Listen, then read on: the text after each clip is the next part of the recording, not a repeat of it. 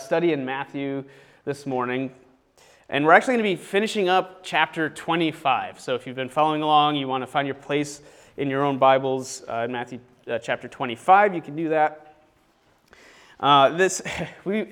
There are 28 chapters in Matthew, so we're getting really pretty close to the end, where there's only 3 chapters left.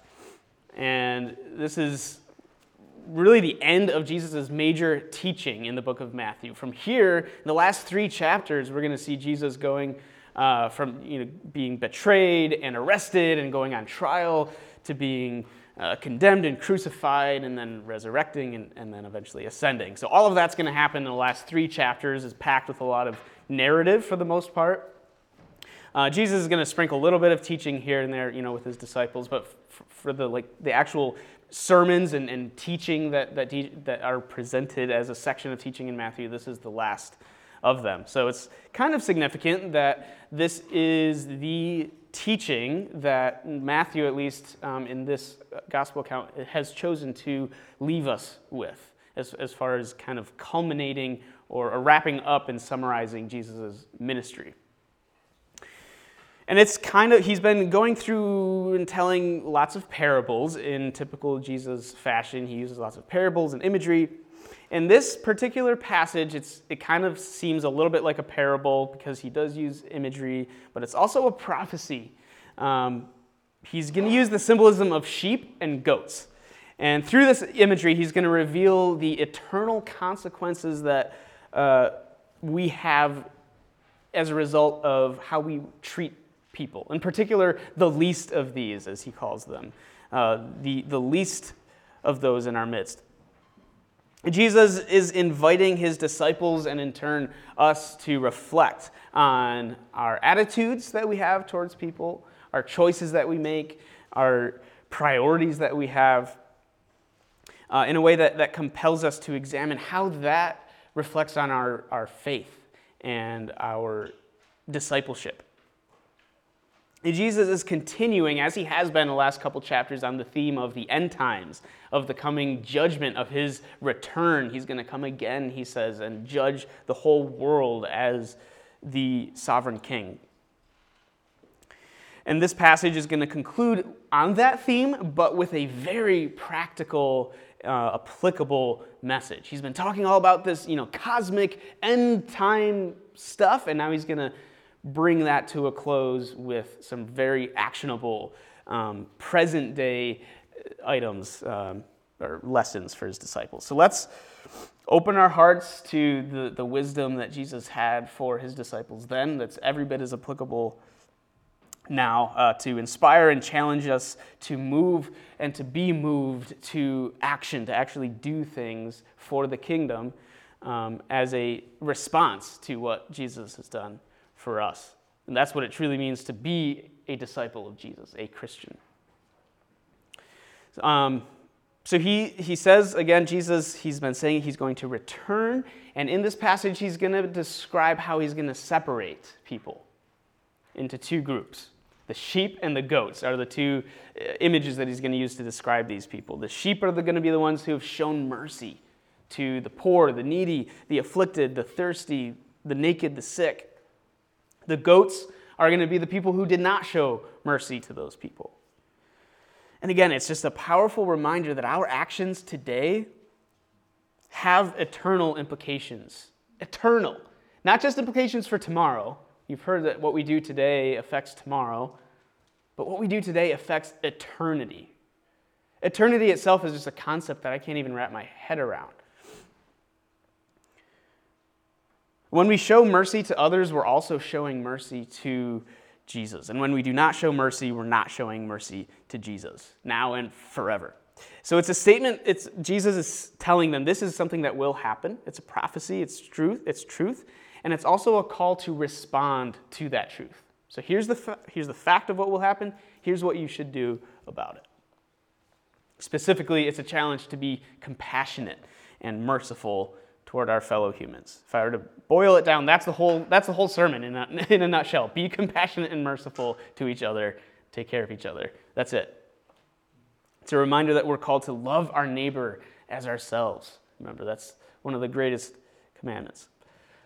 But we're gonna beat it to death and spend some time unpacking it. So let's read together first the whole passage together, starting in verse 31 of chapter 25.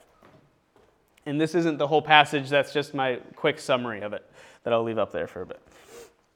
All right, but when the Son of Man comes in his glory, and all the angels with him, then he will sit on his glorious throne.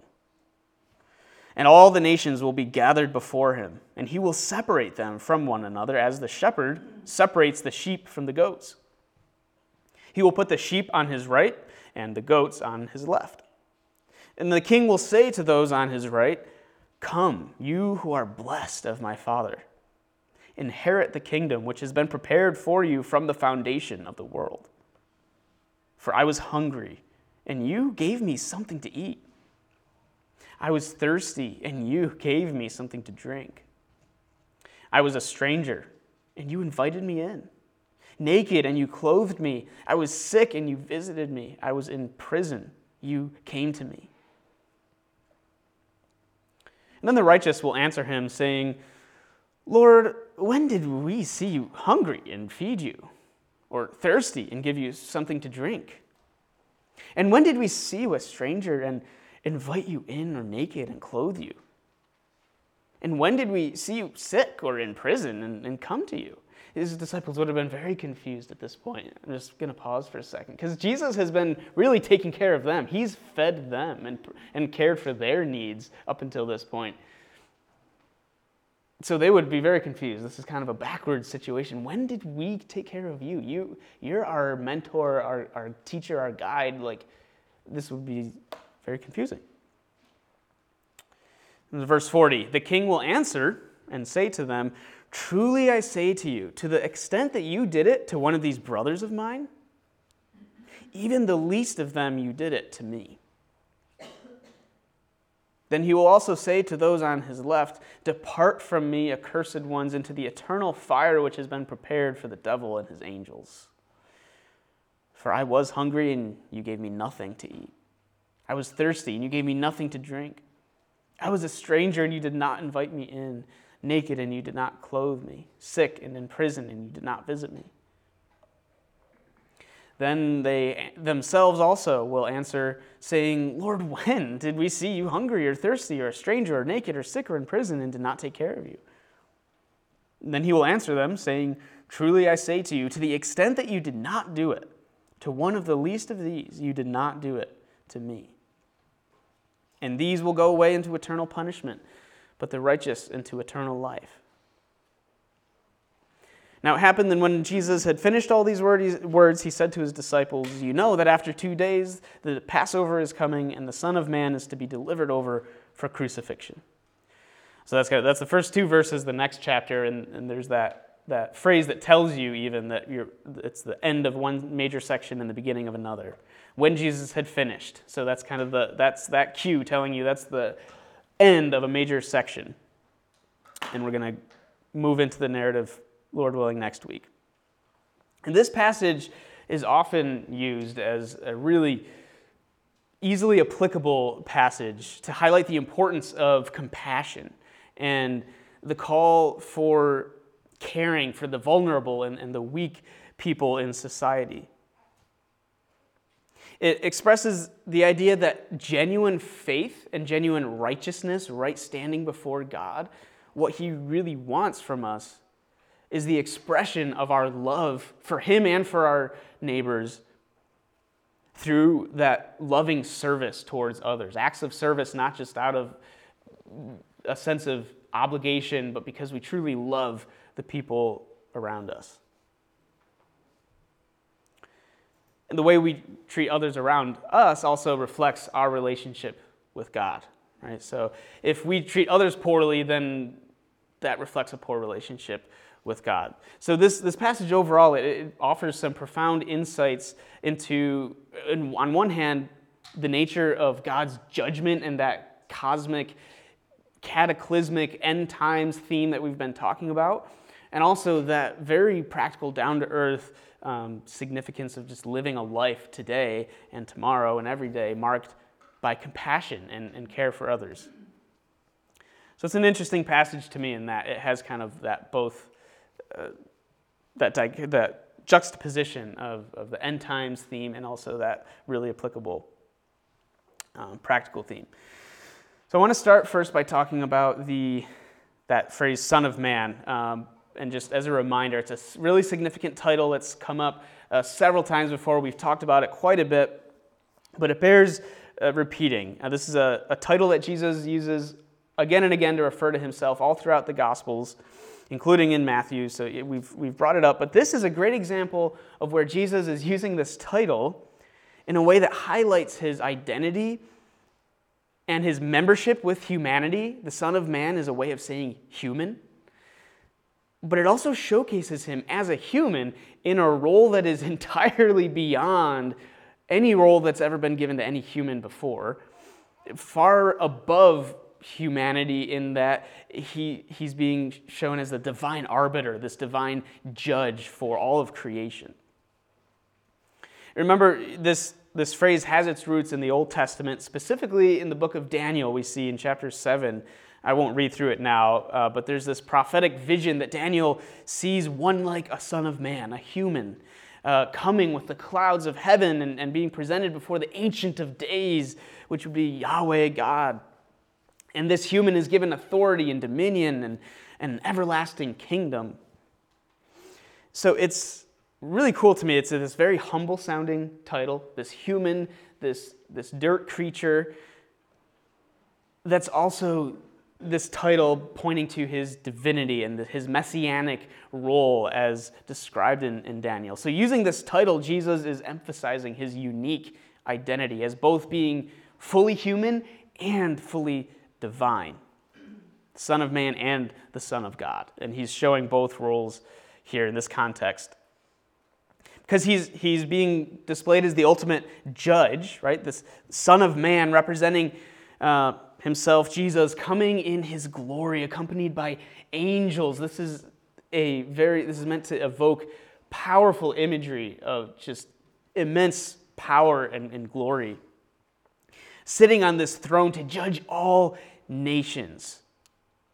This is just the ultimate divine authority and sovereignty to determine the eternal destiny of every individual and every group of people based on their actions and their treatment of others. So he's affirming his divine identity, connecting himself with messianic prophecies, and also reminding us that he is unique in that he is a human and is not a judge that is entirely other than us. He is one of us. We are judged by a peer, one of us. So notice too, it says who is it that gathers before the throne of Christ? When it says the Son of Man comes to judge, who is he judging? Who's gathering? All nations, right. So what does that mean? What does that phrase, all the nations, mean? There's a couple ways to interpret this. It could refer literally to actual nations or groups of people or societies, countries, if you will, to be judged collectively based on their actions. That's how some people read this passage, especially how those groups of people as a society treat the so-called least of these, the most vulnerable people in that society. Another way to look at it would be the nations being a little bit more symbolic and representing really all people collectively as a whole. Because that's really, if you include all nations, that does include all people, right? There's not some people who aren't part of a nation. This word here used in the Greek, I'm not sure how it's pronounced exactly, but it's ethna. So that's where we get our word ethnic. It could be translated nations, peoples, people groups, ethnicities, Gentiles even. It's used to refer to anyone who's not your own. So it's really meant to be this inclusive statement of all people. So in either case, whether it's referring to all people or all the nations and groups of people coming, either way, the criteria for the judgment on these people is the feeding the hungry, welcoming the stranger, clothing the naked, looking after the sick.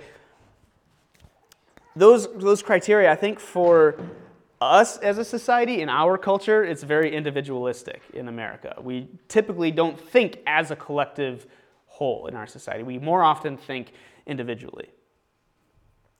But I think it's healthy because of that, our tendency to think individualistically, to sometimes spend some intentional time considering that concept of collective responsibility and collective judgment, and the responsibility to be an active part of our society as individuals, because we share responsibility as a society to work together, because no one of us can solve the world's problems. No one of us can feed all the hungry people. It takes cooperation and working together as a society to care for those who can't care for themselves. So in generally speaking, hunger, poverty, these are social issues that require social cooperation to solve. And the church is called to be that society that is the driving force of solving those issues. That doesn't mean we don't have individual responsibility, right? If there's a corporate responsibility, it's because each individual has a responsibility to that greater part of the whole. Nobody in the military has a grasp of that concept, right? The importance of working together while also being an unstoppable force on your own, right? Isn't that kind of a concept of the military? No? Kind of? So whether you look at it collectively or individually, we're talking about this process where Jesus is separating, right? He's separating individuals or groups of individuals into those he places on his right and those he places on his left. And he compares them to sheep and goats. So I do want to spend a couple minutes talking about this imagery. They serve a symbolic purpose, right, to convey different characteristics and behaviors associated with these individuals in this context. So sheep and goats, and in turn the people who took care of them, so the shepherds, their stewards, they're very common in the Middle East. During Jesus' time, they always have been, and I think they still are. So we see them used pretty frequently throughout the Bible as symbols for different things. Sheep, goats, other types of cattle. They were often seen as symbols.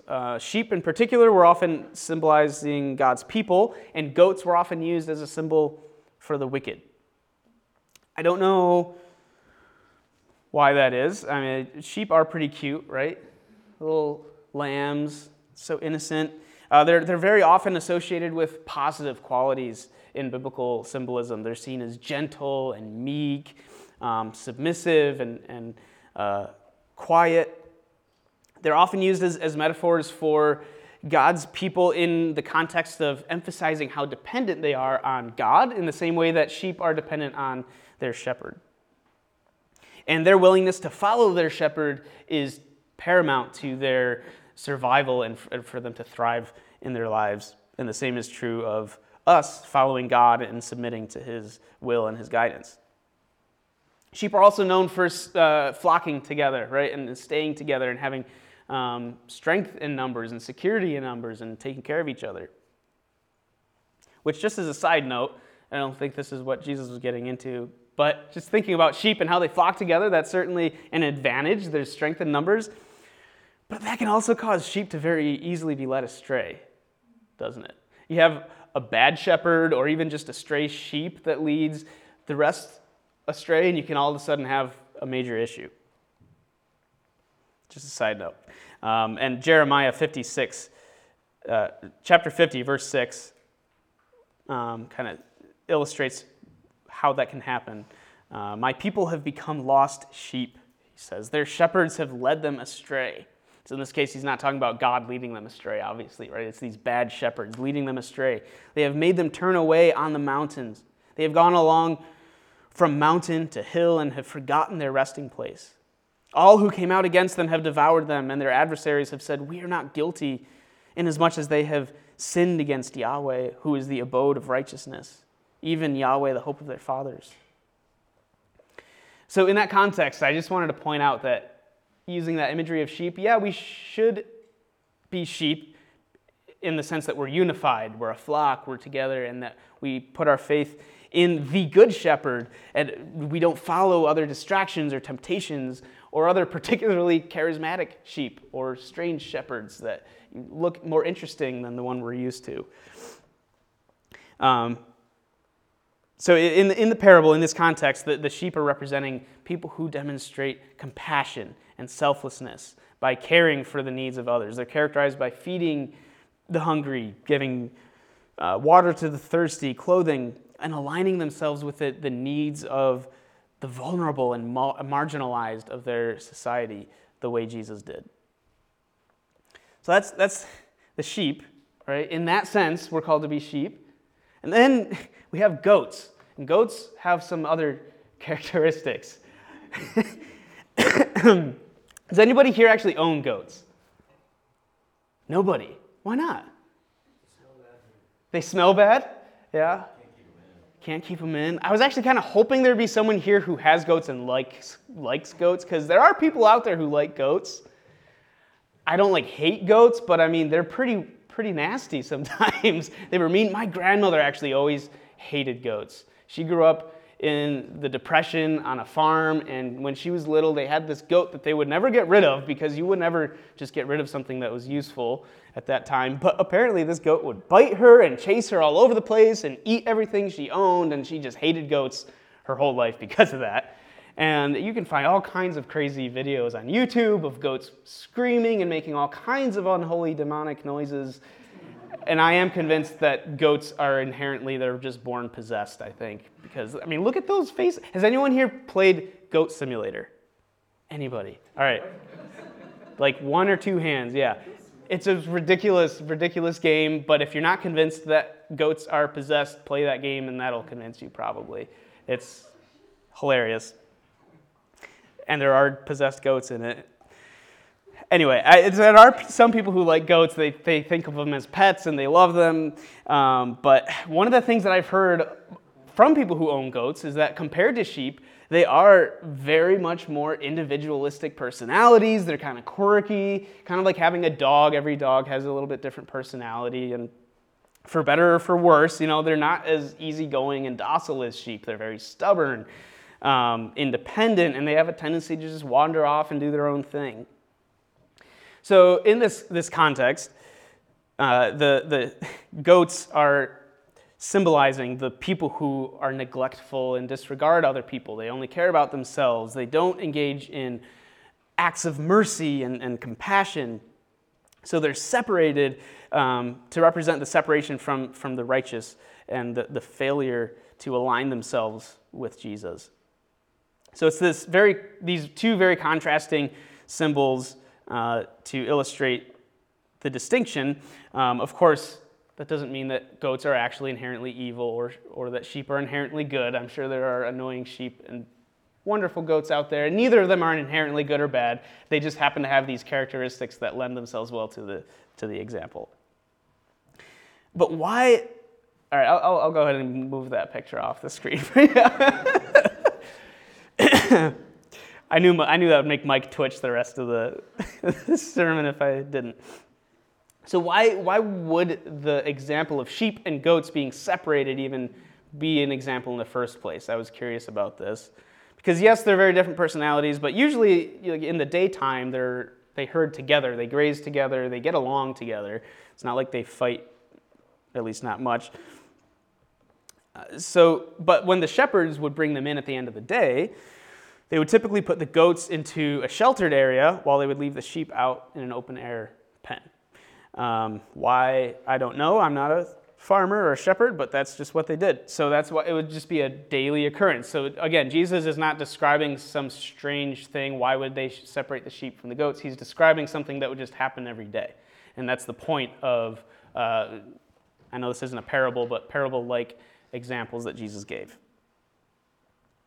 In Ezekiel, even, we see a very similar concept. Ezekiel chapter 34:17 says, "As for you, my flock, says the Lord Yahweh, behold, I will judge between one sheep and another, between the rams and the male goats.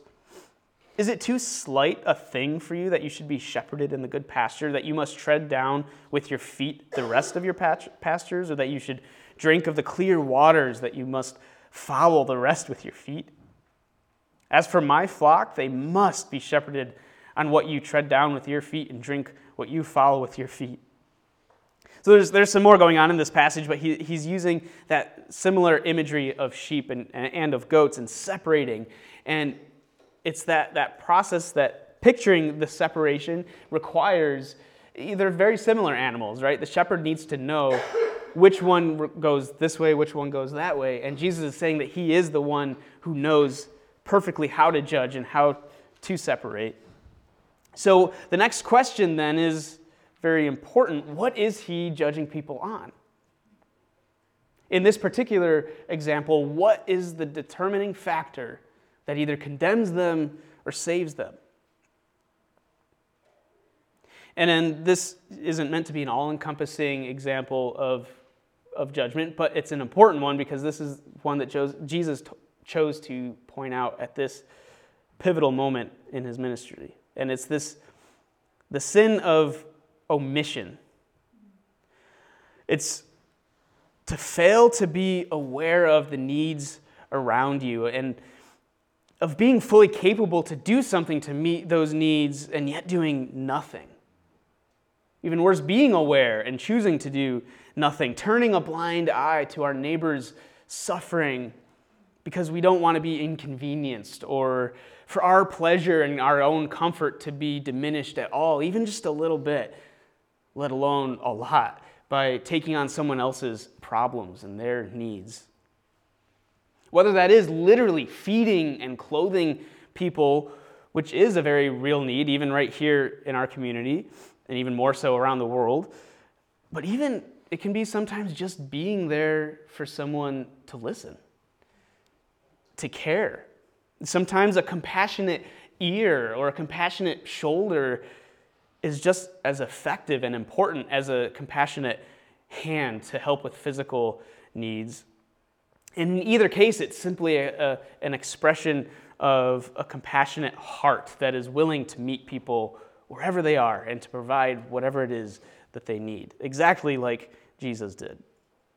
And I truly believe we all have something to offer someone else, even if we are in that really needy category. That woman who had nothing but still gave everything she had, 2 coins. That's still important to give whatever it is that you have to offer and not selflessly hold on to it like yourself. So it's not just the rich who are called to be generous and compassionate. So the judgment process, like here he's saying it's like separating the sheep from the goats. But he told a parable. One of his most well-known parables, in fact, is found in the book of Luke. And it showcases the contrast between those who ignore or even despise someone in need versus someone who shows compassion. There's a perfect parable that gives an example of this. Can anyone guess what one I have in mind? A lawyer comes up and asks Jesus, "What must I do to inherit eternal life?" And Jesus asks him, "Well, what does the law say? You're a lawyer. You know the law. What does the law say?"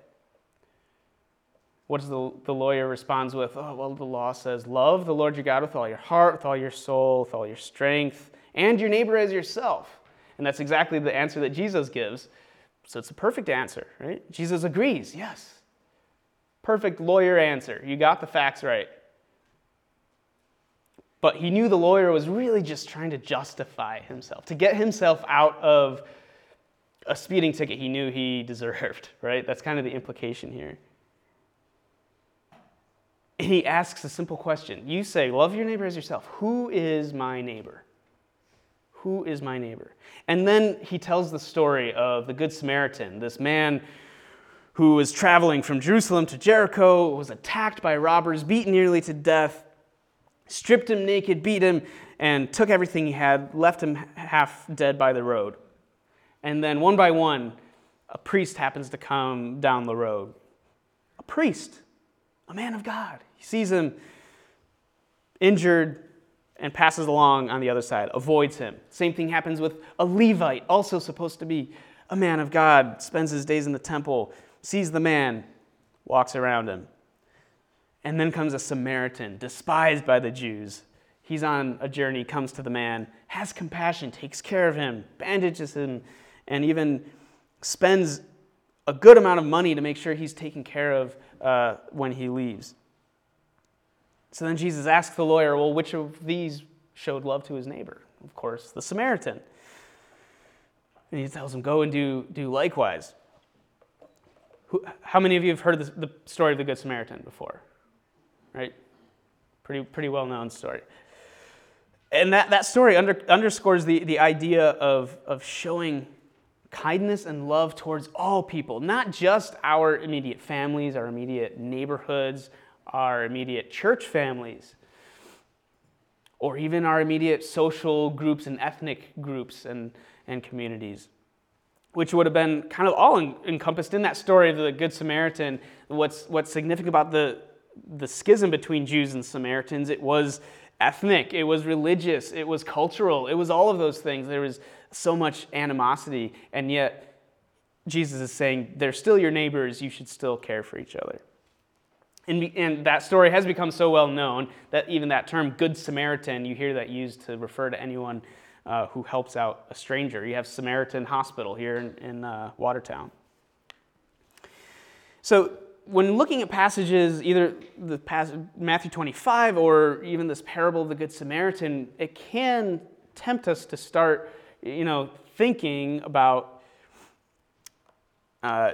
judgment and salvation being works-based, right? All of this talk about what we do and how we should think about how we treat others in our actions doesn't mean that our salvation depends on being good enough to earn it. And that's still true, even though we should still be attentive to these metrics by which we will be judged. These metrics are just the obvious outward visible symptoms, right, through the proof of our true relationship with God. Jesus has said multiple times, the whole of Scripture comes down to loving God and loving others, right? That's even what the lawyer said. Knowing that is one thing, and actually living it is another. And that's the point that Jesus was getting across to the lawyer. You can say love God and love others, but are you actually internalizing that to the point that it affects the way that you even see the world, let alone interact with the world on a day-to-day, moment-to-moment basis? Loving our neighbor as ourselves is anyone in our lives, and it's being willing to provide for their needs in any way that we can. So we can walk away from this teaching knowing that from Jesus, knowing that our actions in this life have eternal consequences and that God cares deeply. We hear about Jesus talking about eternity and heaven and how life is but a vapor in Ecclesiastes. There are good reminders not to take this current life too seriously because it is short, but it's also, that doesn't mean we should ignore it or not care about it at all and become apathetic. It's quite the opposite, because the king will judge based on their reception and treatment of the least of his brothers and sisters. Back in Matthew 12:50, in fact, he said something very similar. Whoever does the will of my Father who is in heaven, he is my brother and sister and mother. Right? So in considering that context of really everyone who is in God's family, how we treat each other is really the most important thing as a church. If there's division within the church, then something really, really bad has happened in that situation. God has shown us grace and mercy beyond what we can even comprehend. So he wants to see us reflecting even just a small amount of that back to each other. If we all claim to have received mercy from God and to accept his forgiveness, if that's true, then we ought to be willing to show that a fraction of that mercy and forgiveness towards each other, right? We really should not be holding any bitterness towards each other. If someone else who doesn't know the love and mercy of God doesn't forgive me, I understand that. He doesn't know what I know.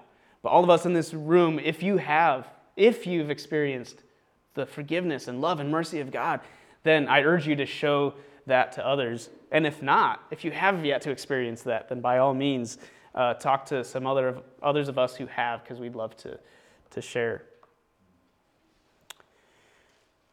To be a follower of Jesus, if you call yourself a follower of Jesus, it necessarily is accompanied, if you accept the gospel, the message, if you say, yes, that's true, I acknowledge it, it also must be accompanied by compassionate treatment of each other. Mercy it's by definition not something that we deserve or that we can earn. It's something that's freely given. And as we have freely received it from the Father, we must freely give it to others. So without expecting anything in return. Not so that we can feel good about it, though it does feel good. Not so that we can become really well known for how generous we are. Not so that we can become more rich in heaven. It's not about that. This passage is a challenge to remember that we are all neighbors and that we're called to be compassionate and merciful with each other. So those are the concepts. I want to spend the last couple minutes that we have getting listy. I have a couple lists to get really practical. I want to just talk about some ways that visible compassion, what are some ways that you can see compassion, mercy in action? What does that look like for us today? I have a handful of ideas, some ways in which having a perspective like Jesus, if we align the way that he saw people, the way that he did, how does that impact our day-to-day lives? I guess I'll throw mine up here, and then I'm curious if you have any other ideas to add to it. So volunteering is one of the first that comes to mind when you think of community outreach. Volunteering is kind of a go-to, right? Even in secular circles. So whether it's community centers and food banks and homeless shelters, things like that. We have existing communities and systems in our culture that we can get easily plugged into and volunteer. We don't have to reinvent and create new organizations for everything we want to do as a church. We don't have to take it all on ourselves. We can volunteer and become a part of other work that other people are already doing, or other churches even. What's the other one big thing that might come to mind when it comes to doing good things? Volunteering, and what else? Donating. Yeah, giving money. If you have money, you have liquid assets, financial means, consider sharing some of that, donating to nonprofits, charities. Of course, we talk about giving to your local church body, tithing, that's important, but just being generous with what you have, whether it's money, if you have multiple cars, and being able to lend a car, or you have an exceptional cucumber crop, share some with your neighbors, and it doesn't matter, whatever, just having that mentality of wanting to be generous with what you have, what you've been given. Just simply, excuse me, being kind and respectful. It sounds so simple. It's something we try to teach our kids, right? I hope we all are trying to teach our kids to be kind and respectful, but it's such a, it's so easy to say again, and another thing to do in every given moment, to really consider if you think about everything you ever say and do, and ask yourself, is this kind? Is it respectful? How many times would we stop ourselves short of doing or saying something? Regardless, too, of how much we have in common with another person, our backgrounds, our ethnicities, our circumstances. And then just having a small act of kindness can go a long way. And it's, even if it's not overtly Christian or spiritual, you don't have to say Jesus loves you every time you do something nice for someone. It's still good. You don't want to be ashamed about it. You should be willing to talk about Jesus, but you can also just do something nice, just to do something nice. No matter who they are. So then, inclusivity is a word that itself is kind of politically charged now, and I'm not getting into all of that. So regardless of politics and policies that are trying to legislate inclusivity, the concept itself is a good one. Jesus was all about inclusivity, right? It's easier said than done. And I think as a society where we have a lot of people with the goal of inclusivity, I think that's a great thing. I think we have a lot of different ideas as to how best to actually make that happen, and that's just the way it is because we are imperfect, corrupt humans, and we don't always feel inclusive. Like, it's just the reality of what it is, and it's important to, if we are actually to make progress in solving that, we have to recognize the core issues of corruption of the heart and sin. I'm just going to leave it at that. Education, so not just going to school, but just being aware of the challenges that your community faces, that your church family faces, and in today's society, we can be fully aware of most of the major challenges across the whole world. It's kind of an unprecedented era of awareness, or the potential for awareness. And so just even taking a little bit of time to become a little more aware of challenges, injustices, the needs of different individuals and communities throughout the world. Things like, it was a while ago now, but this church got involved in helping solve a very imminent hunger issue that was threatening the lives of people in Africa, where my wife's parents live and serve. And so just being aware of that, we would have had no idea unless her mom came in and told us as a church. And because she told us, we were able to help a little bit. And that was a really cool thing that we got to experience, helping people who we've never met thousands of miles away in a way that was still close to home, in a way that it affected my family. And that we wouldn't have been able to do that if we didn't know. So just that's part of that. That education is simply knowing what is needed. Actual education of learning math and science is also important too. Empathy. This is another thing that we try to teach our kids, and if kids don't grow up with empathy, then we usually say that there's some kind of issue there, right? That we need to try to adapt for and work around if there's not a sufficient level of empathy. Just simply understanding the experiences of others. And if we have gone through an experience like hunger before or poverty, and we know what it's like, then by all means, we ought to empathize with anyone else who's gone through a similar situation. But we can also try to be, at least there's maybe a distinction between compassion and empathy, and that empathy perhaps requires that you have truly experienced something before. But even if you haven't, you should be willing to recognize, you know what, I've never gone through that. I can't even imagine how difficult that is. So of course I'm going to do what I can to help, and I'm not going to think less of that person because of it. Again, sustainability, that's another one that gets into politics and policies, but in general, just thinking about the earth we live in, this kind of goes back to that idea of not having an apathetic mentality of giving up just because, yeah, God's going to create a new earth. That doesn't mean we should give up on the world that we live in today, right? So the idea of sustainability and wanting to actually care for the earth and gardens and creation in general, that's part of what humans were created for. So we should care about these things, and we may disagree on exactly what's best for the earth and how to, best steward the earth, but we should at least be trying to steward the earth to some capacity. Another one, it would be participating in policy. So I mentioned politics. We don't get into specific politics as a church. We don't believe that's what a church family is called to do corporately. We believe, though, that each individual person should be involved, at least to a certain level of awareness. Not everyone's going to be a politician. But certainly there's a place for Christians to be in politics, right?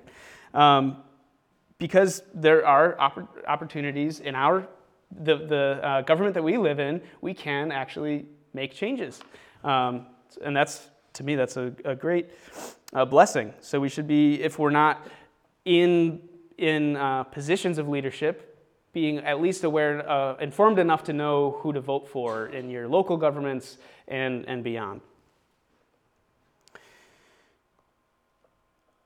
Number 9, and I do have 10 total, of course, because it's a nice even number. Number 9 is just listening. Again, I wanted to bring this up because it's just so simple, and yet so many of us. I know I'm standing here talking to all of you and heard maybe a couple words spoken. I'm definitely someone who likes to talk more than I like to listen. I have to remind myself to just like listen sometimes. And sometimes, especially men and women and wives, a lot of times we have to remind ourselves not to try to solve every problem. Sometimes our wives just want us to listen and empathize, right? And be compassionate. That's sometimes what they need. And men sometimes need that too, not trying to pigeonhole anyone. But just having that intentionality of, I'm going to just shut my mouth and listen and show that you're listening, that can mean so much. Whether you're validating their feelings, whether you are offering advice and support, or just simply being there. And then lastly, maybe it's appropriate that it's last, is communication, whether it's body language, things you say, things you do, whatever you're communicating to others, being intentional about it and asking, am I showing respect? Am I showing kindness? Am I showing compassion? And anytime, the wisdom of Proverbs tells us to be slow to speak, right? Slow to anger and slow. Anytime there's a heated discussion or we feel like we might be getting into an argument, it's always a good idea to just slow down and think before you speak or do anything. So, super practical. Anything else anyone else would want to add to this list, just as like a advice or to add to the brainstorm? Anyone? Tolerance. Okay, yeah. And what would that be? Being able to tolerate somebody's other thoughts or actions, not this, you must be tolerant of what I want. Or fully accepting of a truth that we don't agree is truth, right? So there's tolerance, which is kind of inclusivity of, not wanting to exclude other people, being tolerant of people who are different from you and being able to have a conversation with them. Doesn't mean you have to agree with everyone all the time. That's certain. Jesus certainly didn't agree with everyone all the time. He didn't tolerate the people, the merchants in the temple, right? He drove them out, but he was the most tolerant person who ever lived, right? So you have to be careful not to take things to an extreme that's not intended. Anything else?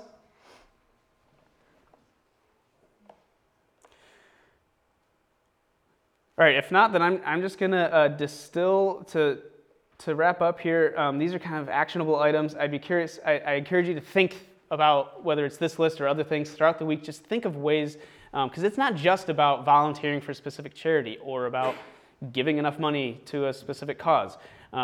It's really saturating our whole life, and that's kind of what this list is meant to do. So I encourage you to just try to internalize that. I'm going to distill this practical list into another two lists of 3 truths and 3 responses to those truths. So why not? It feels silly, but it really helps to kind of do that. Number one, the number one truth is that our actions in our lives have eternal consequences. Right? So when we show mercy to others, we're also showing mercy to Jesus. That's what Jesus said. And Jesus is still alive today.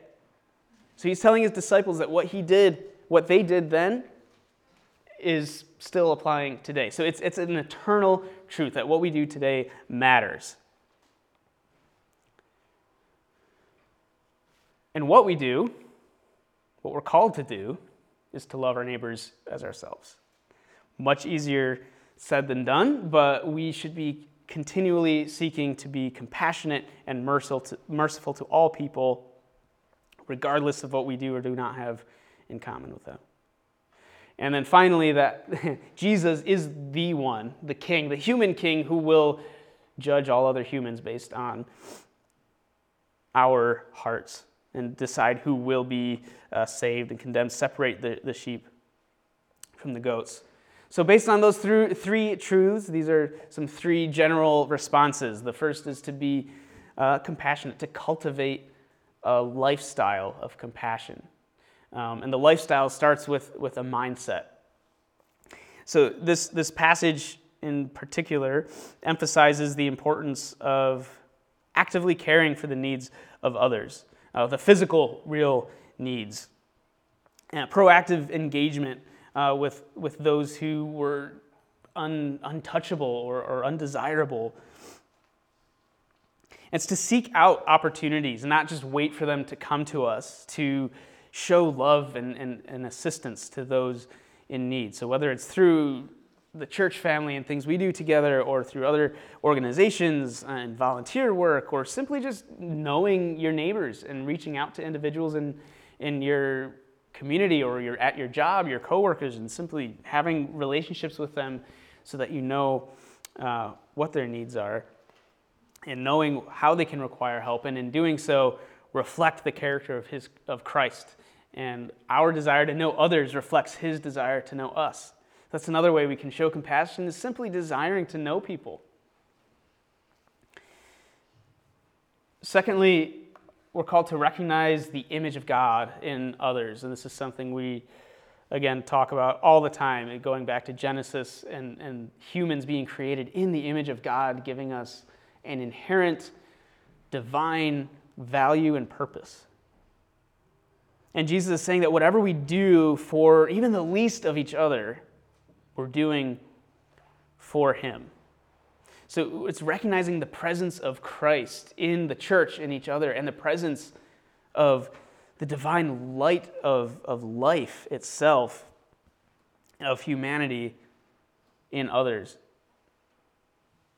So just shifting our perspective in the way we look at others, I think, is the first step really in forming the compassion, simply opening our eyes to them and who they are. Seeing ourselves in them, perhaps, if that's helpful. If we need to see ourselves and the needs that we have, the desires that we have in others, that can help shift our perspective into more compassionate interactions. And then finally, again, simply being aware of the present being a fleeting moment that has impacts for all of eternity. And that's kind of what this passage is concluding with, the eternal consequences of our actions, right? This really is the most important concept in the world, is eternity. And the fact that our choices and behaviors now matter in the grand scheme of things. Ultimately, God is in control. There's nothing we can do to mess up his plan, but he's chosen to make us a part of his plan and to give us a role that actually is effective. It affects change. He's given that to us. So it's not something to take lightly. The things that we do impacts the world. So we should be examining ourselves, our priorities, what we're doing with our resources, our time, our energy, and ensuring that we align them with God's values and actively engage in acts of mercy and compassion, and to live with a sense of urgency and purpose, not apathy, but that there is a real purpose that we're called to, and understanding the choices that we make today. So in some ways, these words I would call us to take heed of are a conclusion of his earthly teachings and ministry. From here in Matthew, again, he's going to shift into that narrative. And it gets a little crazy from here on. So this really feels like a significant milestone to me, that we've reached the end of his, what I would call, preaching ministry. I don't think Jesus was ever not teaching, I guess, but he was maybe take breaks from preaching, if you can say that. So these words that Jesus leaves us with for this week, anyway, they underscore just the deep spiritual importance of compassionate physical action towards the most needy in our society. And it shows that every act of kindness, whether it's feeding the hungry or simply listening to a friend, is an act done unto Christ himself. So as followers of Christ, if you are here today and you call yourself a Christian, then you're called to serve others with love and compassion, and understand that each act of service is a fundamental part of spiritual development and of your journey of forming a closer relationship with God. The more you do for others, the more you'll understand God, because that's what he's devoted his whole life to, right? And his own son to serving others. So the more you do that alongside him, the more you'll understand his heart and what drives him. Father, I thank you today for your incredible compassion and mercy towards us, that you gave us the ultimate expression of your love and compassion in your Son, Jesus Christ. Lord, we desire to be reflections of you, to live worthy and walk worthy